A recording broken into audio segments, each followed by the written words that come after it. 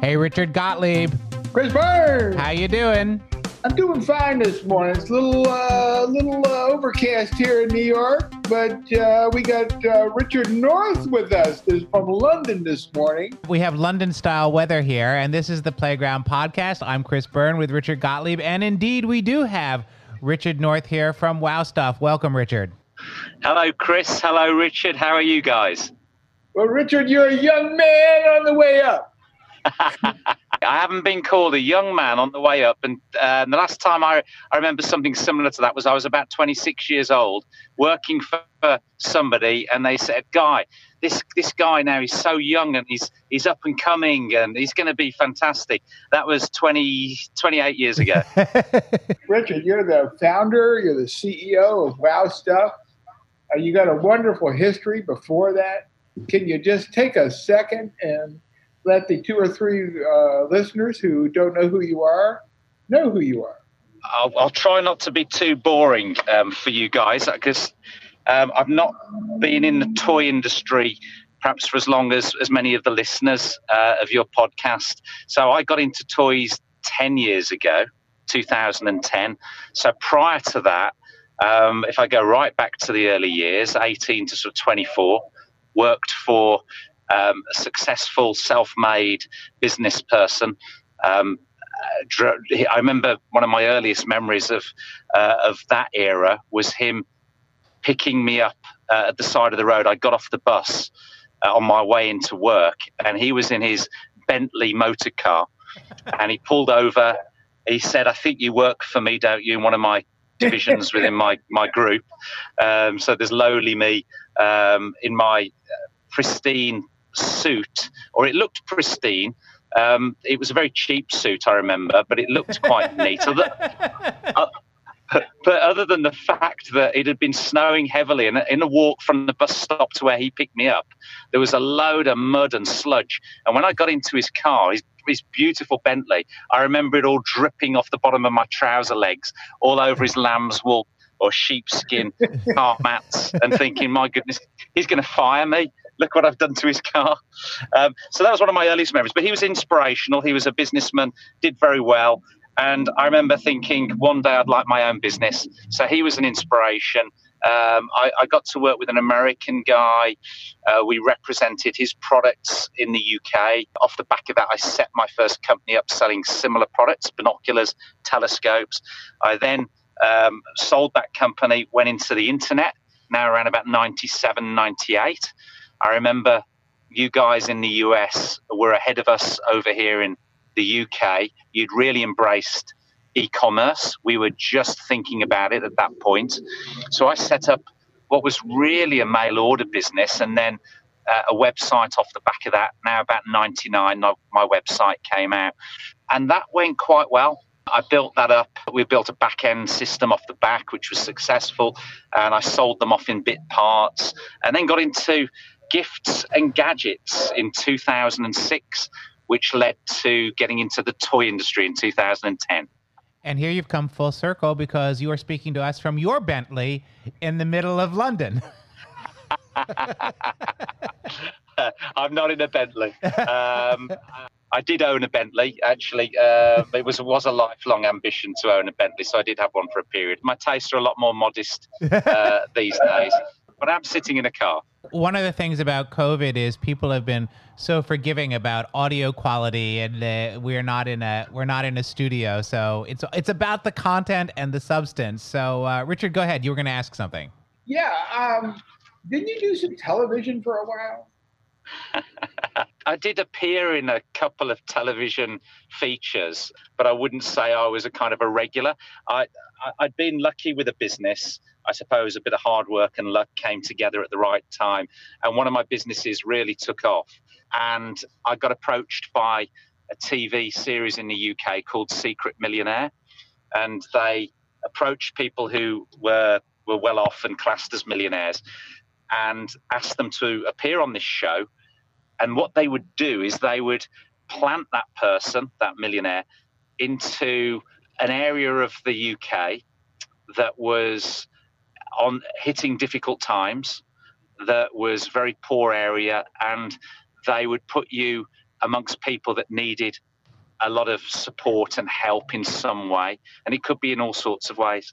And typically the person would, i.e. me, would offer that help in any way they could, using their business brain typically, but also using money. So you would give your personal money to support a cause that you felt needed it most in the period that you were based in that area. And they would put you there for about 8 or 9 days. You would live on very modest means. You'd actually live on what we called the dole, which was about £50 a week, which was what a lot of these poor people were living on. And that would have to pay for everything. That would be your food, your shelter, the whole lot. So you can imagine people were just eating what we call beans on toast, which is a staple diet of unfortunately too many people. And you'd live on that, or egg on toast, pretty much morning, noon and night. And then I'd go out and about during the day, and they filmed it.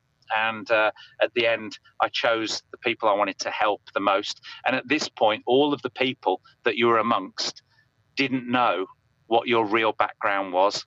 They actually thought that you were making a documentary for a TV series, that you were a regular reporter, and that you didn't have that wealthy background. Before we started recording, we talked a little bit about how you were looking down the street and seeing that London seems to be coming back from COVID to a certain extent. How has the pandemic been for you and your company? What did you guys experience, and how are you coming out of it? At the beginning of lockdown, it was novel, wasn't it? I think a lot of people found working from home, if they hadn't done that much before, probably quite interesting. And from my point of view, I've not really liked offices. I've always liked to work outside of an office, gone to meet people, shake their hands physically, look into their eyes, and do deals that way. So, but actually not working in office didn't bother me. I started to make use of my study at home, and we got everybody out of our offices. So Hong Kong office, our Los Angeles office, and our UK office, and found that people were more productive. For the first 3 months, we were getting through a lot of stuff. The Zoom meetings, the video conference meetings, everybody was turning up on time. Nobody was really late. They were very productive because you had an agenda. You got through that agenda. I think there was less social interactions within those calls. They became a little bit formulaic, and I think that was difficult. And still is. You don't have that ability to sort of nudge and joke, and there doesn't seem to be the time on those calls to share stories, those kind of social interactions. So I think we've all found that a little bit hard, but we've been more productive. Now in the last few weeks, I think noticeably and interestingly, for your listeners perhaps, I've just come off a morning of back-to-back calls with my colleagues, one-on-ones that we do every 6 weeks, where I gauge the temperature, see how people are feeling about working from home, and if there's anything on their minds, any worries and that kind of stuff. And everybody so far has said the same thing. They're now really missing their colleagues. They're physically seeing them, talking to them, meeting them. So that's the challenge right now. Richard, why don't you tell us a little bit about Wow Stuff? So, yeah, we're a toy company now, but I wouldn't say we would have been classed as a toy company 5 or 6 years ago. So even though we got into toys in 2010, with our first product was a robotic monkey that we called Dave. And the reason we called it Dave was simply because it was the most ridiculous thing to call a toy robotic monkey at that time, or so we all felt, and therefore it would get standout. People would remember it. So we launched that product in the UK. At that point, our business was 4 years old already. It had been growing very quickly, but in the gifts section of the market, and by gifts I mean sub $15 at retail. We were a UK-based business and selling primarily to UK retailers. So when we launched that monkey 4 or 5 years later, we were now in the toy aisle, and we were selling to toy retailers, both in the UK and then very quickly in the US, because Toys R Us at the time were always looking for the next big thing and had plenty of shelf space. So they picked up on that monkey, put it into the stores. It did reasonably well. It didn't do as well as it did in the UK. In the UK, we sold 250,000 pieces at about $30 retail. So it was our first toy, and it was a hit.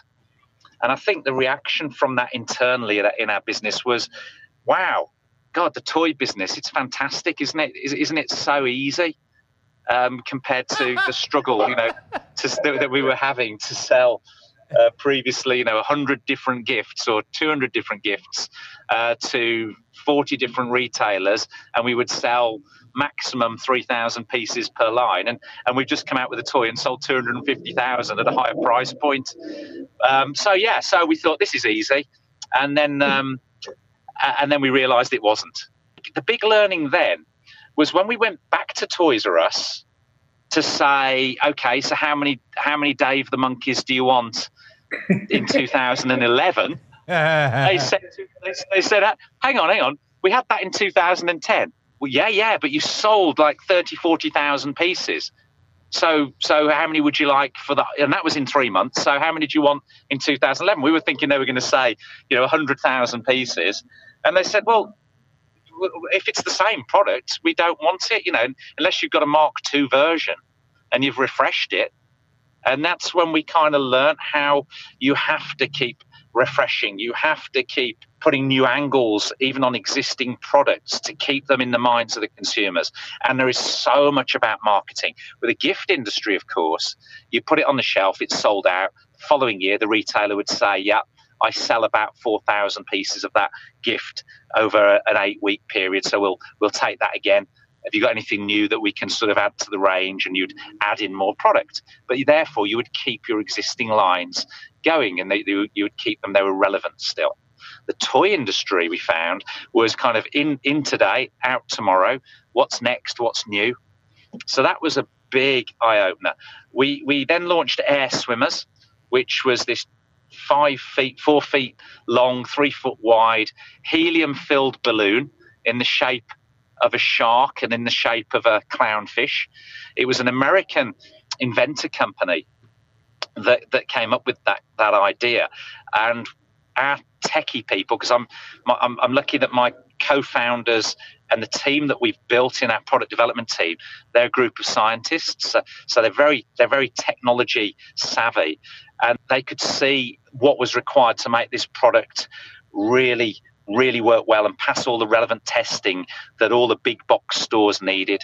So we went to work on that, and in return from the American company, we got the rights to take it to market for all big box stores in the US. We also did all the patent work, so we got all the patents through. We ended up defending those patents vociferously. The other learning very quickly from the toy industry came in year 2 with it was a kind of an oh my God moment. I could not believe, having worked in 4 different industries before this one, I couldn't believe how rife copying was, how blatant it was, and how people kind of almost gave up in terms of protecting their ideas, their designs, their intellectual property, because of this kind of attitude of, well, you've got to spend a huge amount through the law through the courts to protect your products, and the chances of you winning is, no matter how rock solid you think your IP is, it's probably still 50-50. And then on top of that, the company that's ripped you off is probably going to have given up and gone home once they've made some money, and you'll never find them again. So yeah, we came out with air swimmers and copies everywhere. So I thought, well, look, I made some money in previous businesses. I'll fight them. It's not fair. I believe in things being fair and right. So I decided to go after them. So we issued all sorts of lawsuits, and it took us 6 years in and out of courts, which we don't shout loudly about, but we do protect our IP quite strongly. And having spent about £1 million, so about $1.3 million at today's rate, we won. And we protected the patents, and but by that point, of course, the product had become irrelevant. So it was a Pyrrhic victory. Yeah, that's the nature of the toy industry. And we're going to take a break right there to bring you a word from one of our sponsors, Kid Stuff Public Relations. We'll be right back with our conversation with Richard North, one of the founders of Wow Stuff. This is PR Insights with Kid Stuff Public Relations President Lisa Orman, and we're talking a little bit about the changing world of influencers. We really love working with influencers and bloggers, and we found a way to make it work for them and work for our small entrepreneurial clients in the absence of a really huge budget. This is Chris Byrne, and you can hear my entire conversation with Lisa Orman at kidstuffpr.com and learn about this dynamic public relations agency. And we're back. This is the Playground Podcast. I'm Chris Byrne with my co-host Richard Gottlieb, and we're continuing our conversation with Richard North, one of the founders of Wow Stuff. You also have been very aggressive with licensing. You've had a lot of success with your Harry Potter stuff. I had the invisibility cloak last year was such a huge hit. I had that on live with Kelly and Ryan. And fun story about that: Amanda Lau from the PR agency, in the break, because you had no time to set it up in the break, she is yelling at everybody on that set, "Get out of the way. I'm calibrating the camera." It was, I'm sitting there going, they're never going to have me back. It was going to work no matter what. And fortunately it did, but it was an amazing product and part of your whole Harry Potter line, which continues to do very well. Yeah, we were very fortunate to have bumped into the team at Warner Brothers at the right time, I think, a few years ago. And they were looking at the Harry Potter brand. And they'd done, as you probably know, quite a lot of licensing. But they've been very careful about how they'd licensed it and where they'd licensed it. And, J.K. Rowling and the Blair partnership that she works with to protect that brand and to work with Warner Brothers, they're all so protective of the brand. We came along at the right time, and I think because of the nature of our product development team being full of scientists, I think it gave them a lot of confidence that when we said we thought we could make a cloak, the cloak of invisibility and the special effects we could replicate just as you saw them in the movie, we had that credibility with the team that we've got. And when we showed them the prototypes, it was a fantastic moment.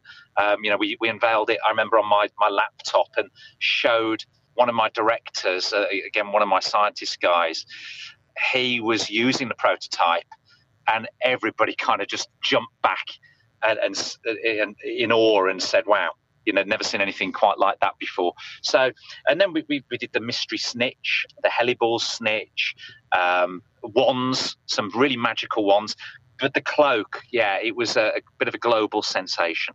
Well, it did super well. I think one of the things that I've observed about Harry Potter from the beginning is that, and where you guys are really strongly positioned, is that kids didn't want to play with the characters. The action figures never were blowouts. They wanted to become the characters. They wanted to feel like they were in Hogwarts. And that's been one of the unique aspects of that license. And it's actually transformed a lot of other licenses into experiential play that have come afterwards.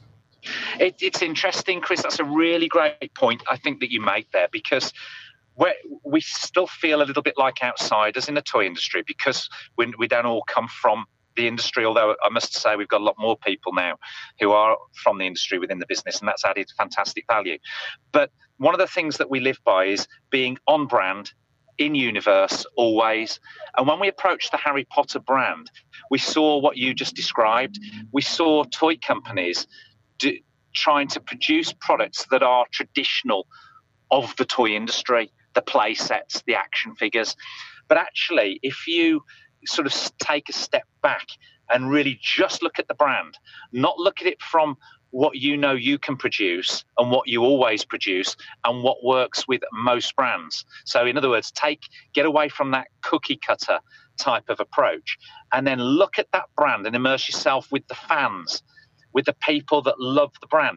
And you saw absolutely what you're talking about there, that people wanted to be Harry Potter, the girls wanted to be Hermione, and the dress-ups, that's where the business was, the dress-up clothing, and the wands, where you could then play act that you're Harry Potter. So that was a big learning for us as well. We spotted it, and that's absolutely the approach we took with Warner Brothers. We think it's more of a role play. We want to get into you being Harry or Hermione or any of those characters, Dumbledore and so on. And our product range definitely reflects that. Richard, I met you at least 10 years ago in a trade show. I think it was in China or Hong Kong. At that time, I'm not sure if you're still doing this, but you said something that has always stuck with me, and I've quoted you many, many times about it. And that you were talking about the fact that you did your own promotion within the store. You had these little television monitors, and you said, "It is not my job to get the customers in the store. It's my job to sell them once they're in the store." And I thought that was brilliant, frankly. Do you still believe that? Do you still practice that? Or am I walking around quoting something that you no longer think is valid? Thank you, first of all, for remembering it and then for quoting me for that. Yes, so our mission is to bring our stuff to life. So our strapline alongside our logo is great brands brought to life, and the to life bit was two things. It was there to describe to ourselves internally and keep us on a focus in two areas. The first was live demonstration. So we meant bringing it to life because you can see it with your own eyes, somebody demonstrating that product, that toy in front of you, and you hopefully then getting a wow reaction from the onlooker, from the guest in the store. And we found that when we did that at stores like Hamleys, Selfridges, those type of experiential stores, the sales that we could produce per square foot went through the roof. I mean, we had and have the best-selling toy at Hamleys, I think 11 years in a row. And it's sad now that Hamleys are not operating at their full efficiency and capacity for obvious reasons. But that product, we've sold traditionally 80 to 110,000 pieces a year at £13 retail. So that's an over £1 million product from one retail store per year because of demonstration, great demonstration.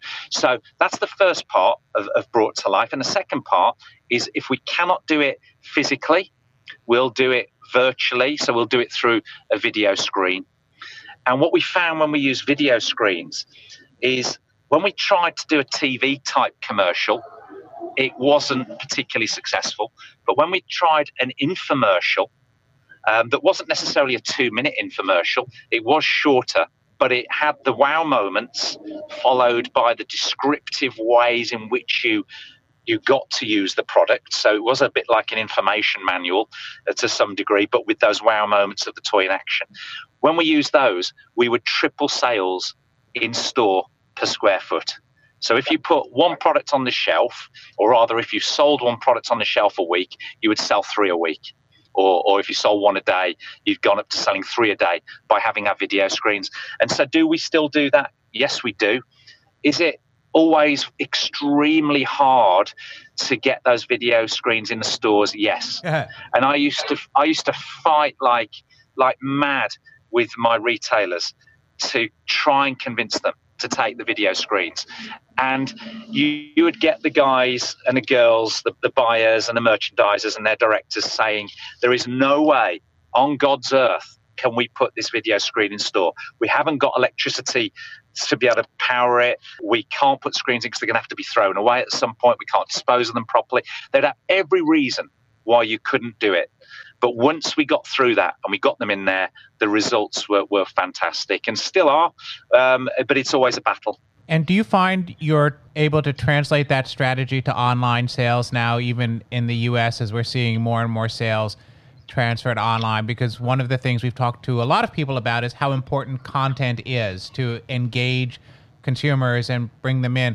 So does that strategy work for online as well? We've always used videos for our online sales, but we've always used those videos to support retailers with their online offerings. I remember it wasn't that long ago that so many retailers couldn't accept videos, but they're all pretty much accepting them now. And you're going to see that just increase. It's interesting, isn't it? Amazon I think, still only allow one. I think they've just changed it to 2 videos, but you have to alternate. So when you go on the page with your product and you've got 6 or 7 photographs down the left typically, and one of them is a video, that you can put 2 videos there and you can swap between them, or the consumer can swap between them. And I think you're just going to see much more video content going onto retailers' sites for sure. In terms of e-commerce, obviously everything's been fast forwarded at record speed. Everybody who thought shouldn't they do e-commerce, I think 80% of those are saying yes, they should, and they're bringing that date to go live forward. I think you'll see changes from major toy companies having a very strong online presence going forward, converting wherever they can that customer to be their customer. I think you'll see a lot of that happening and building databases. You've got the opportunity with licensed brands to do that, of course, because there's the fan base is very defined. So if you said to Facebook or to any of these social media channels, we want to target a particular customer, and that customer's interests are Marvel, and they must like toys. You can get very, very focused with and building certain databases. So I think that the big push will be licensed brands from toy manufacturers selling direct, building out a database that they can sell directly to. I see that as a trend happening. We've seen it in parts of Europe and the States now. It's funny as you're talking, it's occurring to me that this type of marketing, this kind of having a demonstrator, is probably one of the oldest forms of marketing. It dates back to these people who used to stand on street corners. There used to be a guy here in New York who he had a British accent, an older man, and he would set up a chair and take out a metal potato peeler. And he would begin doing an entire spiel, carving up, and he would get a huge crowd of people buying potato peelers. And so it's really funny that here we're talking about the state of the art. It's really the oldest of marketing tool. It's about engaging people and allowing them to project themselves into what their life is going to be like when they have that miraculous potato peeler. It's the interaction, entertainment, excitement. That was one of my earliest inspirations. So it wasn't just the wealthy guy with his Bentley that made me think I want to get into business so I can make a lot of money. What my other big and probably biggest was the excitement of seeing a product sold to me by a really good salesperson and thinking, wow, yes, I want to own that. I want to buy that product for all the reasons that this salesman has just told me how it's going to change my life. But it is exactly that kind of imagery that stayed with me all my life, and why I wanted to bring it into our business, because there's nothing I don't think more beautiful than a great salesman doing a superb pitch. So, Richard North, the toy industry, as you've learned, is nothing if not market responsive.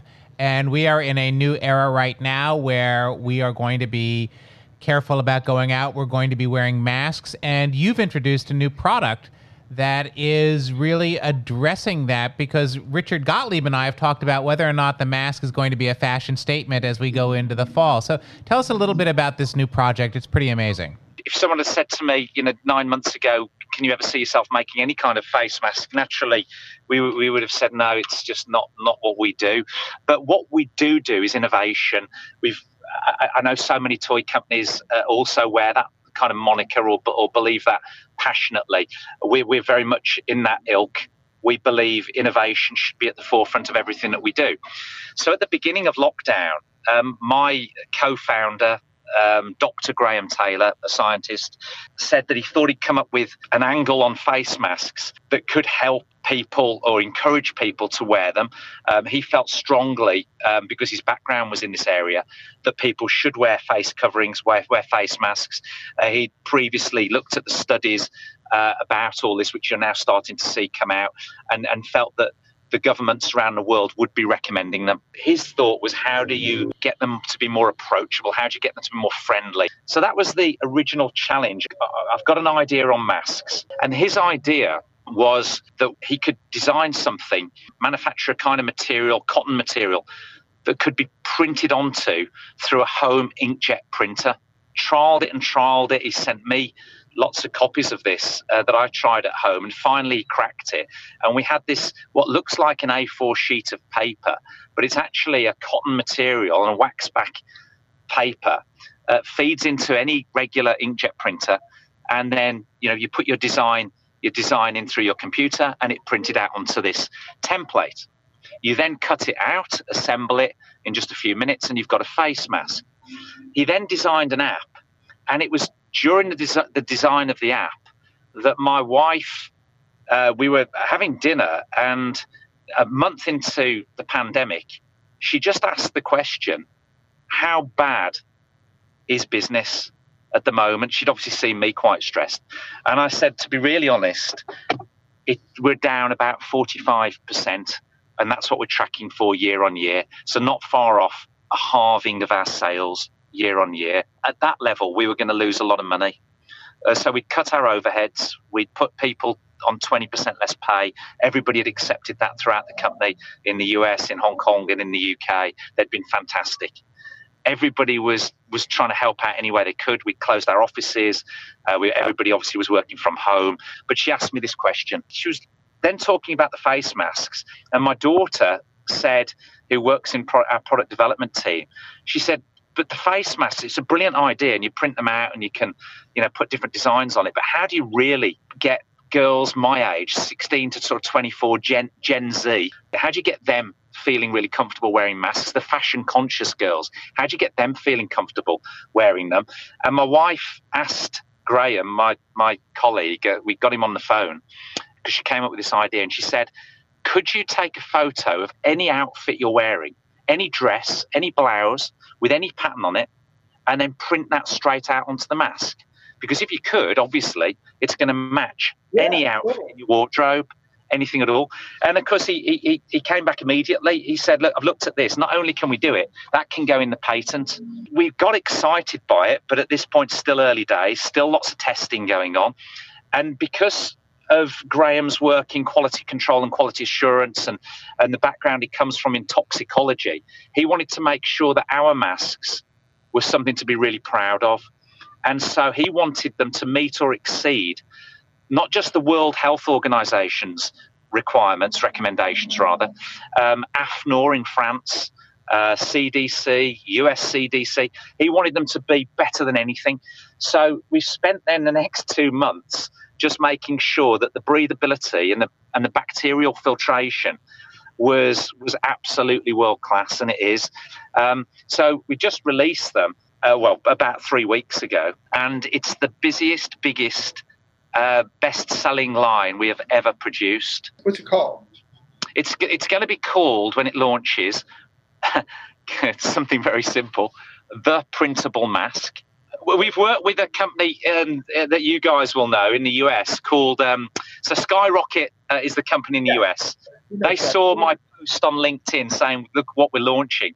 And they reached out, and we got a lot of interest at the time. And they said, look, we'll move quick. We're passionate about this.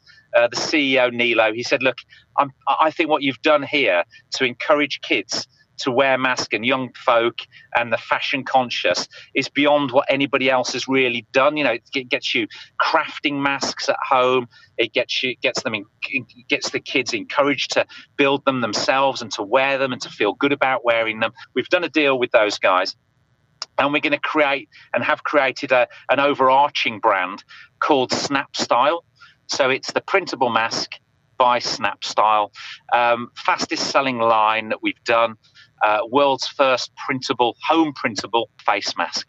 That is classic toy industry. It is being able to see something in the market, respond quickly, move heaven and earth, and get it out there, because that's really how the toy industry works, certainly in the post-World War II years, when you see companies like Wham-O and Hasbro and Mattel, their earlier days. That's classic toy industry, so congratulations.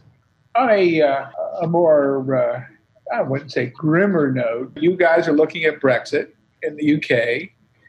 You've been dealing with coronavirus in a world that's politically turbulent. How does it look from over there? I suppose going back to what Chris just mentioned there about classic toy industry is about pivoting and moving quickly. So I'd actually say, having worked in this industry now for 10 years, you do become conditioned in a positive way to have to pivot quickly and to adapt if you're going to survive and thrive. So I think industries like the toy industry will actually do quite well, because it's in their nature to move fast on things and to change quickly. In terms of industry generally, it looks cloudy from here at the moment, off the back of COVID. A kind of dynamic, driven but focused individual like Boris Johnson, who knows what he wants. But what he wants, do we know for a fact it's going to work? We just don't. And the longer that a deal is not done with Europe means it's more likely a good deal won't be done. And, we'll come out without a deal. What does that mean? Nobody really knows.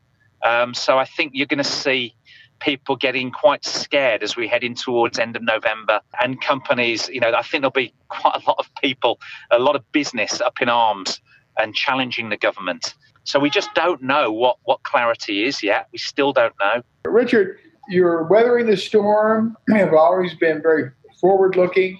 When you look into your crystal ball, and I wouldn't be surprised if you and Graham hadn't invented a crystal ball by now, what do you see coming? What's the world going to look like from a toy industry point of view? I think the word consolidation is going to be very prevalent across trade media over the next 6 to 12 months. I think small businesses will be grouping together to try and get some leverage, as there's ever fewer retailers selling toys, in the sense that the independents have always been hit hard by the mass retailers, and the mass retailers really got to wake up by Amazon and other online retailers that could sell at a lower cost, a lower price. So I think you'll see consolidation from toy manufacturers and toy retailers, the savvy ones. In the UK, we've got Smith's Toys, The Entertainer. They're super smart guys, and their culture is endemic throughout their organization. That's going to be so important going forward. The guy at the top has got to be speaking the same as the guy on the shop floor, and all the way through that business. If they don't know what they stand for, and they don't know how they should behave, and you see any disparities, I think you'll see the weaknesses, and those retailers will drop by the wayside. So the current super savvy retailers as independents will do well. I think they'll actually prosper again. It'll take another year and a half to get properly back on the feet. Mass retailers is the interesting one. The Walmarts and Target. What's going to happen in the toy sections? Are they going to slim it down? Are they going to expand it, or will it stay about the same? What would my bet on that be? I think one thing I would bet on is Amazon will get ever stronger. Richard North of Wow Stuff, thank you so much for talking to us today. I hope your parking meter hasn't run out in all of this time where you are on the streets of London, but it's certainly been a pleasure to talk to you. Thank you, Chris. Thank you, Richard. And by the way, yes, it ran out 2 minutes ago, but thanks for the reminder.